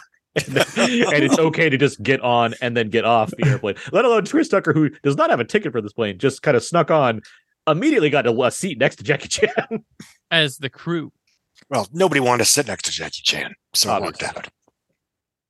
There would be an easy joke here if he was on the aisle and Jackie's on the window and they reveals there's somebody in the middle.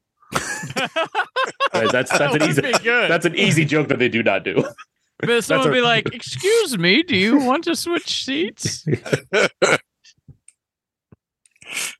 That conversation's handled better than the Hobbs and Shaw one, for sure. A lot of this movie's handled. Yes, I would say. I don't hate Hobbs and Shaw. I don't either, but it doesn't. Like every time I think about it, it doesn't like get better in my mind. And every time you watch it, it doesn't. So, well, the one way to make Hobbs and Shaw get better is to watch Red Notice. Scott, or Black Adam. We don't need to talk about these things. Well, it's not Red Notice. Like that's Hobbs and Shaw. Congratulations, Red Notice. Here's your pile of crap of a trophy on it. It's not Red Notice.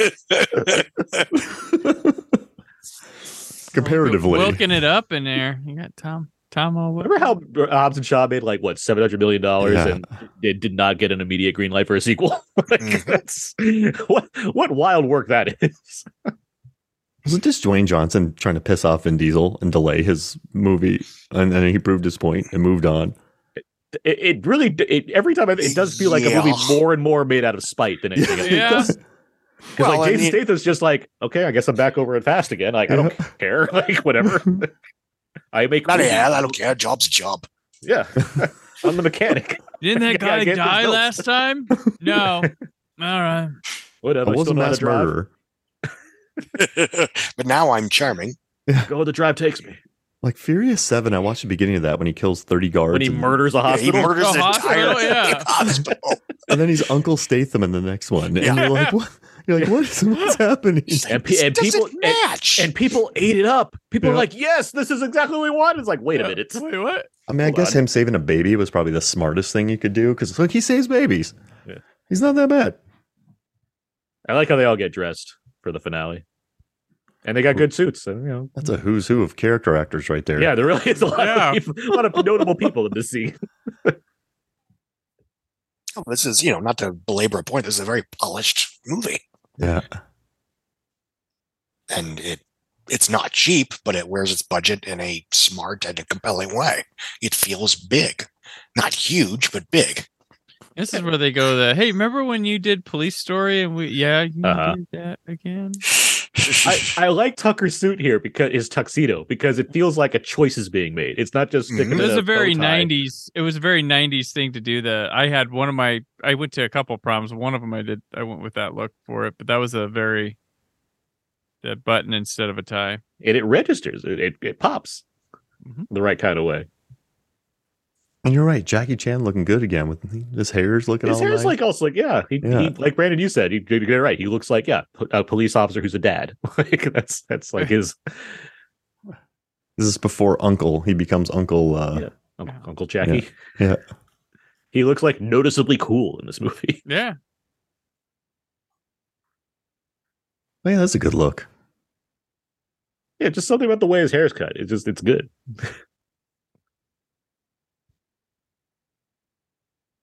And I like how, Chan registers the plot twist without, just with his eyes very subtly. And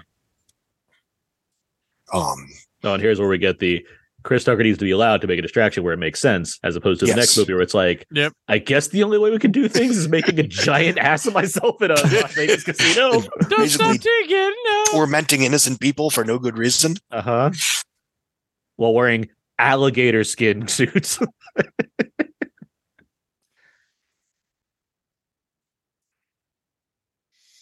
I will say Tyrese does a great job of that in Furious 7. Whenever I see that scene where he has to make a scene about the birthday talk in Abu Dhabi, it's a good moment. He knows how to do it without the movie entirely losing itself. I just had to analyze like every frame of those 10 movies, so that's super fresh in my memory. I'm trying not to go there too much.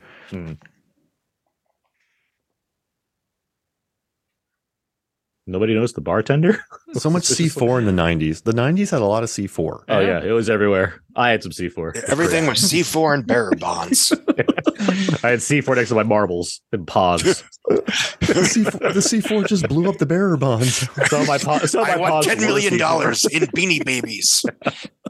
Everybody wanted to be Gambit, and the closest way to do that was to get all that C4 that was readily available. Right. But it was everywhere. It's just, here's this, you slap it, you put a charge in it. Well, there was the tube stuff where it's like, and then you stuck a little thing. Yeah. That's going to blow up somehow. It looks dangerous. Things that aren't true. C4 is highly stable. You can't just shoot it and it blows up. Like, it doesn't work that way at all. But if you turn a camera on and start filming it will. Yeah. It also is. It does blow up giant. Like, it wouldn't like Chris Penn at the beginning when they do the C4 thing, it would have eviscerated him if that was real C4. Like, his car would have been just nothing. He would have been a lot more than just, I got scraped up falling out of my car. He would have been a pile of dust if that was a real C4 explosion. As is now. That's some Jack Burton vibes right there. Subscribe button. I like how proud he is of getting the gun out of his hands. I was like, Jackie Chan and Chris Tucker are almost 20 years apart in age. Yeah. Oh, wow. It doesn't feel that way. They're like 17 years apart. Yeah, no, Chan plays young. Yeah. That's a lot of C4. Yeah. Well, 8-year-old girls are very indestructible. You really need to get in there. Yeah. That's like 40 pounds. You really got to pack her to the gills of C4 to make sure you get all of her.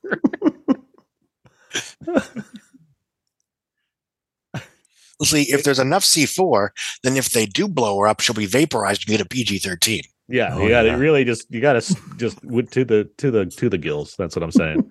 Just like when the FBI guy finally catches Hank Hill and Beavis and Butthead Do America and like do a cavity search, get him back to the back of his teeth, like really get in there. That's what they're going for with the amount of C4 here.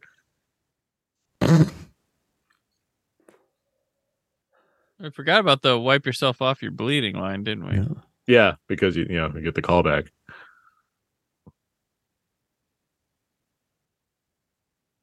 No, this is like reshot stuff. This is where they inserted a bunch of action, which I guess makes sense. Like you try to. Again, this is another situation where the collateral damage does not compute with the movie. It's Well, everyone's left at this point. What did they do originally? Be like, hey, deactivate this bomb. Okay, you're under arrest. Oh shucks. Is that what they did? And then they added. I mean, I guess just because the big vase scene that's coming up, like that's like one of the main things they reached just to add more Jackie Chan stuff. So like I imagine this is all there. They just like extended the bits of henchmen that are involved. Yeah, I'm guessing the shootout stuff was new because that seems very second unit generic. They had like an executive decision style bomb disarming moment with very little action and a straw. Little girl gets into it here. It is, in theory, a nice idea that she grows up and she's in Rush Hour 3. Like, that's a fun concept. That movie's just, not good. Yeah, so that's the problem. Turns into a piece of meat. And also, the movie can't decide how long it's been since the first film. Right. It's like the second film takes place right after the first one, and the third film allegedly is 4 years later. But she's like 20 now. It's 4 years. Okay, all right, whatever. And then they're like, "Should we bring Rosalind Sanchez?" But no. Oh, we need a deleted ending. And for some reason, Rocky's kid is in the second one. Then he ages up a lot into a teenager. It was a long trip from Russia. A couple layovers. It's one of the time to watch Rush Hour several times. It's one of the tricks that Polly's robot's able to perform. You can age people.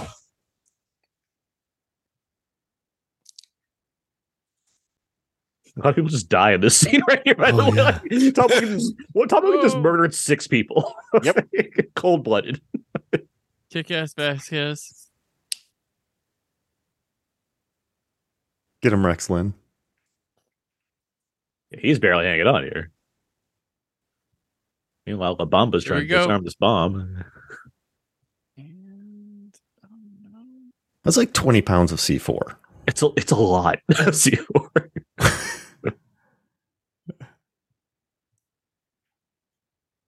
It would have been really awkward if that wasn't the right one to click. R rating. Well, as long as it's off screen. Yeah, it's true. right. Just the end, eviscerated, a Brett Ratner film. That's it. It's over. Done. Franchise canceled. Everyone in the theaters just wait, huh? Yeah, this doesn't seem like the wisest move to have the bomb on you. Why does he have the bomb? They took it off. It's a shield. They took it off. He's taking it to the bad guy. I guess. And they got to get it out of the building. They don't want the building to blow up. Yeah, Pena's getting in some shots too. She's knocking people down. Mm-hmm. Yep. Well, he uses it as sort of a cover. Well, this is all the reshot stuff, so maybe that's why he has the vest. That's why he has the vest. There's a version of this where he doesn't need to have the vest at all because this stuff isn't in the movie.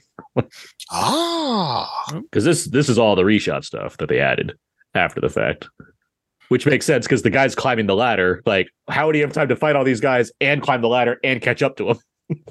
Tom Wilkinson is old and slow. No, Tom Wilkinson, he eats so much bread, as you saw in Michael Clayton. That's why he's able to climb so far. But he looks like younger and thinner there, so you'd think he'd be faster. The carbs. He wears a lot of coats in Michael Clayton. Oh, right. It's because it's cold. That's the reason. That makes sense. There's an earlier Jackie Chan film with a bit like this, isn't there? Yeah, this is but like I said, it's a sampler platter of Yeah. And to state the obvious, this is the most conventionally Jackie Chan bit in the film. Mm-hmm. And then it gets shot. Yeah.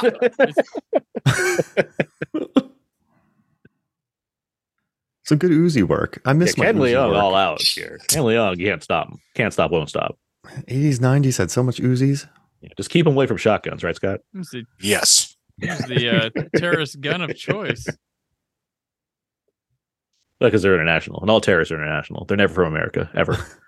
Oh, he's going with one hand climbing. Well, if they are, they're the leader. They're the leader, or they're not actually terrorists. They're patriots. I'm a patriot. And they're in the right. That's how it works. Undercover. It's and this isn't a criticism because it makes sense for the movie, but I'm amused how the first two Rush Hours create a martial arts antagonist, but then Chris Tucker ends up fighting both of them. Yeah. And barely wins. This one's a good draw, but the second one where he's fighting Zhang Ziyi, it's like this should not be people whine about Jet Li versus the two of them, and he should be dead in 10 seconds. You guys are both right, though. Tony is a very physical villain in this movie. I don't think I ever noticed. This is impressive. He put it in. Well, he's the personification of villainy for 90% of the film, so he has to make an impression. Yeah, blonde hair. He doesn't have any diamonds, though. What's that? Die another day? Not like Rick Yoon. Yeah. Not like Fast and Furious' Rick Yoon. Ricky Chan. Ninja Assassins Rick Yoon. Oh, Rain. Yeah, him and Rain. He never got to be a good guy in the Fast universe. He could still come back to life. He could have got shot out that motorcycle, but has been in a coma. Shh, I can hear you. Well, oh yeah, that would be really absurd for Fast and Furious. Right? Yep. A film where the latest film ends with a shot of what seems to be a face-off machine being used between Charlize Theron and Michelle Rodriguez. Right. I mean, there's so much undercover work already. Why not swap faces? It's been Rick Yoon the whole time. He's actually Ludacris. Ludacris died 3 movies ago. It's been Rick Yoon the whole time. It's Leon from the Fast and the Furious. Oh, Leon! Yes, Leon's the mastermind. He's the one that works. He's above Cypher. The head of Etienne. Yeah, he's the voice in Hobbs and Shaw that we don't meet. We have Leon. I'm the auto mechanic of all your doom, Tom. Ever since Jesse died, I vowed revenge. Once again, they can hear you, and I blamed you. I for want some them reason. to. I want them to hear me because you know what? I want this. There's an army of Matt Schultzes. His clones? Yeah, it's clones. And his They've Torque only character? got one more movie to do this, so this is because that's when it will stop. As we all know. Wonderful thread on Twitter a while back where they were talking about that, the mini trend where you have action films where you have action stars, having to go toe to toe with distinguished character actors that are just embarrassingly one-sided showdowns. And this is a pretty good example, Jackie Chan versus Tom Wilkinson. Let's talk about all the mistakes Tom Wilkinson just made. He's using the money briefcase to fight a man who's hanging on by fingers. You do not need to use the entire briefcase. You lost all the money. Somehow you fell over in the process of doing this.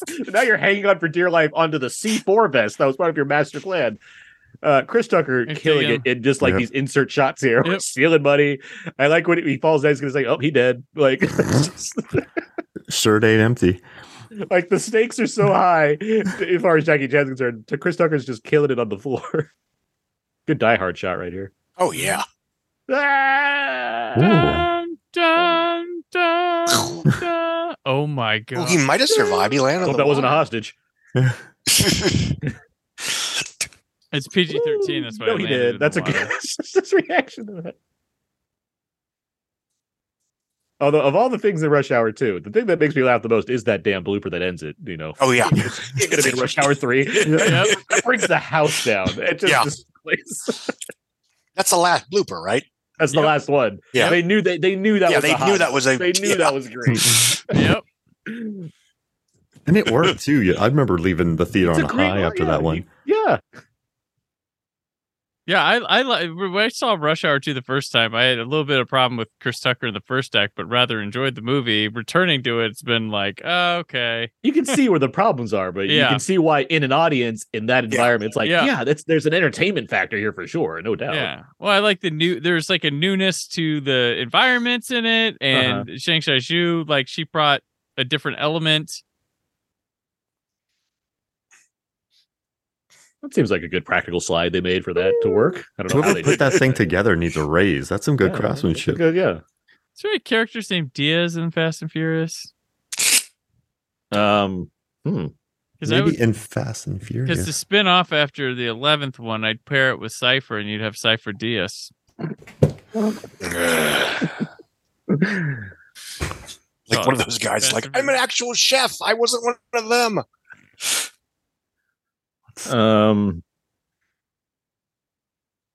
No. There's an actor named Jorge Diaz who voices a character in Fast and Furious Spy Racers. Oh, wow. As well as, I believe Guillermo Diaz is also like a voice in there at some point, but I can't see anyone specifically named Diaz. Surprising. It's a little surprising, isn't it?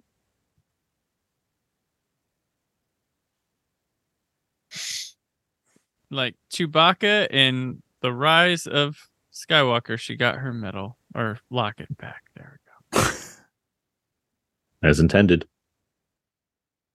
Here we go. And in between now and 2 minutes into the first movie, he's going to shave. Oh, yeah. Cliffhangers, Rexland made it to the end. Is that what we're going? Is that the official timeline of this? That this two literally fall instantly. Two is literally a direct follow up. He gets to China and it's like we're on another adventure already. That's where this ends. They're on their way to China. And maybe he went to China multiple times. I don't know. No, because this is his first trip. Okay. I imagine he's acting the way he does because he's never minutes later. Yeah. He shaves in the bathroom on the plane. He's like, Jackie Chan's like, women, they don't like facial hair over there. He's like, oh. No, that didn't happen, but. I guess that wasn't on the Infinite film?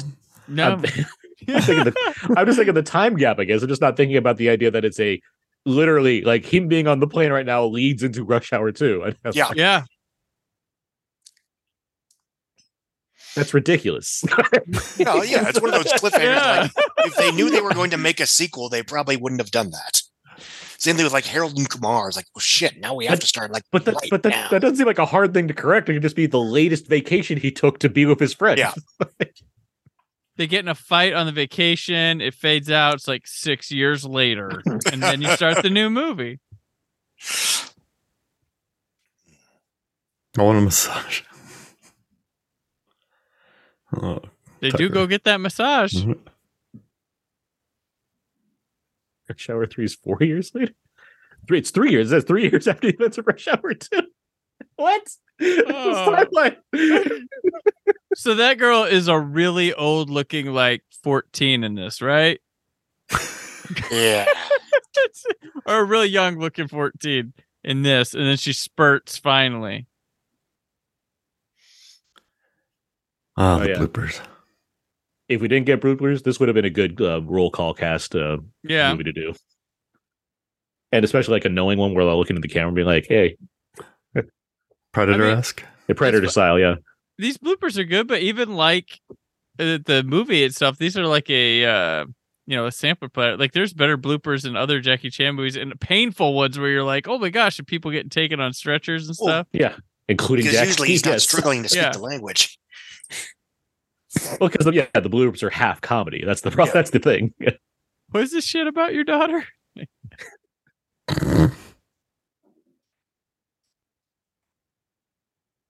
Chelsea or Kelsey? Chelsea. The guy in the background closes his eyes a little bit, like, oh, keep it together.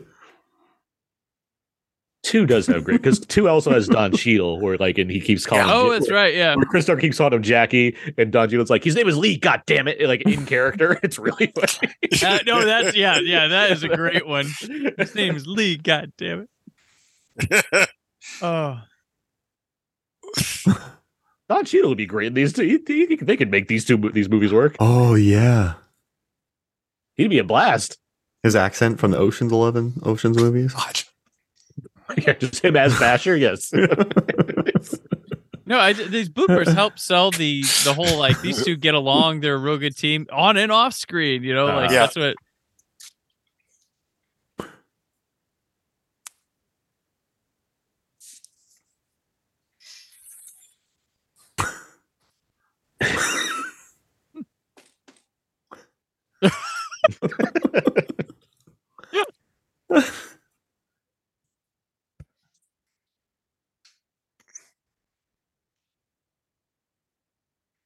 Has there been bloopers in a while on a major release? Oh, probably. Stuff terrible comedies generally. Like movie 43 or Yeah. something. There's actually an old rule saying that no movie that ends with the bloopers, no movies that end with bloopers and outtakes are any good. And there's very few exceptions to that. I mean, in terms of hard comedies, I'm not talking about stuff like this. No, I've seen blooper reels recently in movies. It's usually like, you know, the like comedies that manage to make it to theatrical release these days and somehow get a blooper reel. Got it. Pixar should do it more though, especially with their serious movies. There should have been bloopers in what the fuck, Coco and Onward. I wanted to see a blooper reel for 1917. Oh. I want to see them fuck up minute 11 of a 12-minute take. Sam Mendes storms on his mud boots. The Steadicam operator just goes down. Empire Light would have been better with a blooper reel. Well, something would have happened. That would have been nice. An emotion may have been shown. Yeah. Deakins gets all upset. Silence would have a good blooper reel. Silence, yeah. How long am I gonna be here? The wave, like a wave, just hits one of the guys really hard. Tide's coming in. What's up, Marty? Marty, the tide's coming. I can't hold this. Spotlight had a great blooper reel too. It's really intense scenes, and then Mark Ruffalo like cuts one. There's a silence. We're sitting there, and Adam Driver's going, Spider-Man, Spider-Man. The Revenant would probably be epic because it'd just be Tom Hardy yelling at Inarritu since they hated each other on that movie. And Leo just being like, that's between y'all. A lot of grunting in that one. Yeah. I just want an Oscar. It's just that's the one he got it for too. I mean, he's really good at it. Yeah, Like that's the one.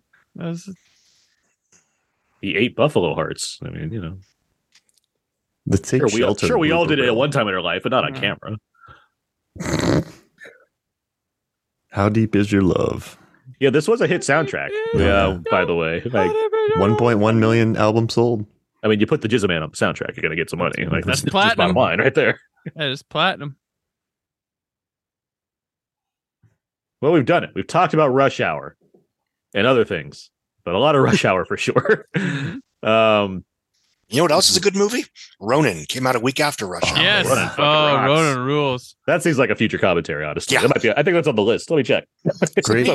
Speaking of mean action movies, that's up there It's on the too. list now. Putting it on there. Ronin for a future commentary. Does it have the best present tense car chase of all time? Maybe. When we do like, I don't know, a car chase movie theme. That'd be pretty good, actually. Hollywood Homicide. That's dead. Don't get me started. As for our I Love Paris. I was so tempted to have Hollywood Homicide as our 2000. Oh yeah. I love it, but I wanted people to listen to the commentary track. So next month we are going with Collateral. That is our conclusion to I Love LA. Which is quite Collateral is good, but it's no Hollywood Homicide. I say the foot chases in Hollywood Homicide are definitely better than Collateral.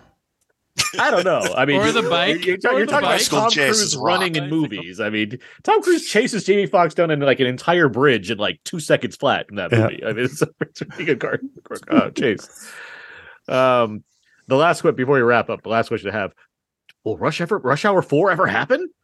Is that I hope not. thing? No. No, we don't think a legacy Please sequel. don't. I mean, You're missing the most important factor, the Ratner factor. yeah. I mean, jokes aside, He's not allowed to direct anymore, so this was a trio. Although I thought Bad Boys was a trio. And they Exactly. Put McG on it. Exactly. Oh yeah. I mean, the sensibilities there. For a while, I Funny thought, thing is, the third Rush Hour was so expensive. How expensive was it? That's like $140 million or something. That was the movie that crapped out New Line and caused it to get merged completely with Warner Brothers in 2008. We all think it's the Golden Compass, but it was actually Rush Hour 3. I do remember it being like a pretty inflated budget on that movie where I'm thinking, why? What are we doing here? How much is Sonata pulling down for Rush Hour? How much is Polanski pulling down for Rush Hour 3? I broke Brandon. All right. Let's wrap it up. That's going to do it for this commentary episode about Now with Aaron and Abe. You can find everything I do over at thecodeofzeke.com. That's my personal blog where everything I do winds up. I write for Leave Entertainment. You okay there? So Blue. And I'm on Twitter, Aaron's PS4. Mark Hofmeyer, where can people find more of you? It's Movie Films and Flicks, Movie Films on FLIX. Let's see, it's all on social media. Mark Hofmeyer, Twitter, it's all that. And then, yeah. And wait. I've watched 400 episodes of Dragon Ball Z, and I think the honest trailer of that movie is coming out soon. So then my data will finally be up on that. I also have a John Wick by the Numbers that's going up on Fandom soon. And I think of Who's the Best Chris. I combed through 120 of the Chris movies and pulled a ton of research. Fine. And then wrote this. Yeah. Easily. Walken. Messina. Who's the Corky Romano? Was that Chris? O'Dowd. Catan. O'Dowd. But yeah, so watch those videos. But we all know who the worst Chris is. Columbus. Christopher Columbus. Right? Because that fucker cut all the good Mark scenes out of the second act of Rent. Not to be confused with the other Columbus. the guy who killed a lot of things. Yeah. No, I can handle genocide and murder. But yeah, I like Apocalypto as much as the next Rent man. movie. What was that? I like Apocalypto as much as the next man. That'd be a fun commentary. Jesus. We had Dragged Across Concretes on Netflix now. We'd make a lot of jokes during Apocalypto. Scott Mendelson, where people have more of you? TheWrap.com, and I'm on Twitter at Scott Mendelson. Brandon Peters. At Brandon 4KUHD on both Instagram and Twitter, and then the BrandonPetersShow.com and anywhere podcasts are found, and my YouTube channel, which has people like watching me show off the new City of the Living Dead 4K set. So watch me hold it and talk about it. Fantastic. Watch Brandon hold it and talk about it. Good to know. No comments. All right.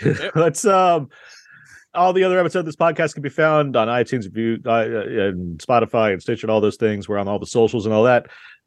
Thank you, Brandon, Scott, Mark, for joining me for this Rush Hour commentary track. This was wonderful. It was great. A good time was had. I look forward to concluding this session of I Love LA tracks next month with Collateral. But that's going to do it for this month's commentary. So until next time, so long and goodbye. Thank you for listening. The Brandon Peters Show is a Creative Zombie Studios production. Produced by Brad Shoemaker and Brandon Peters. Written and edited by Brandon Peters. Announcer vocals by Jessica Alsman. Theme song by Metavari. Web design and show art by Brad Shoemaker with Brandon Peters. All music and clips featured in the episode are property of their respective studios, and no infringement is intended. Additional information on this and other episodes at BrandonPetersShow.com. For any inquiries, press opportunities, or sponsorship, contact mail at BrandonPetersShow.com.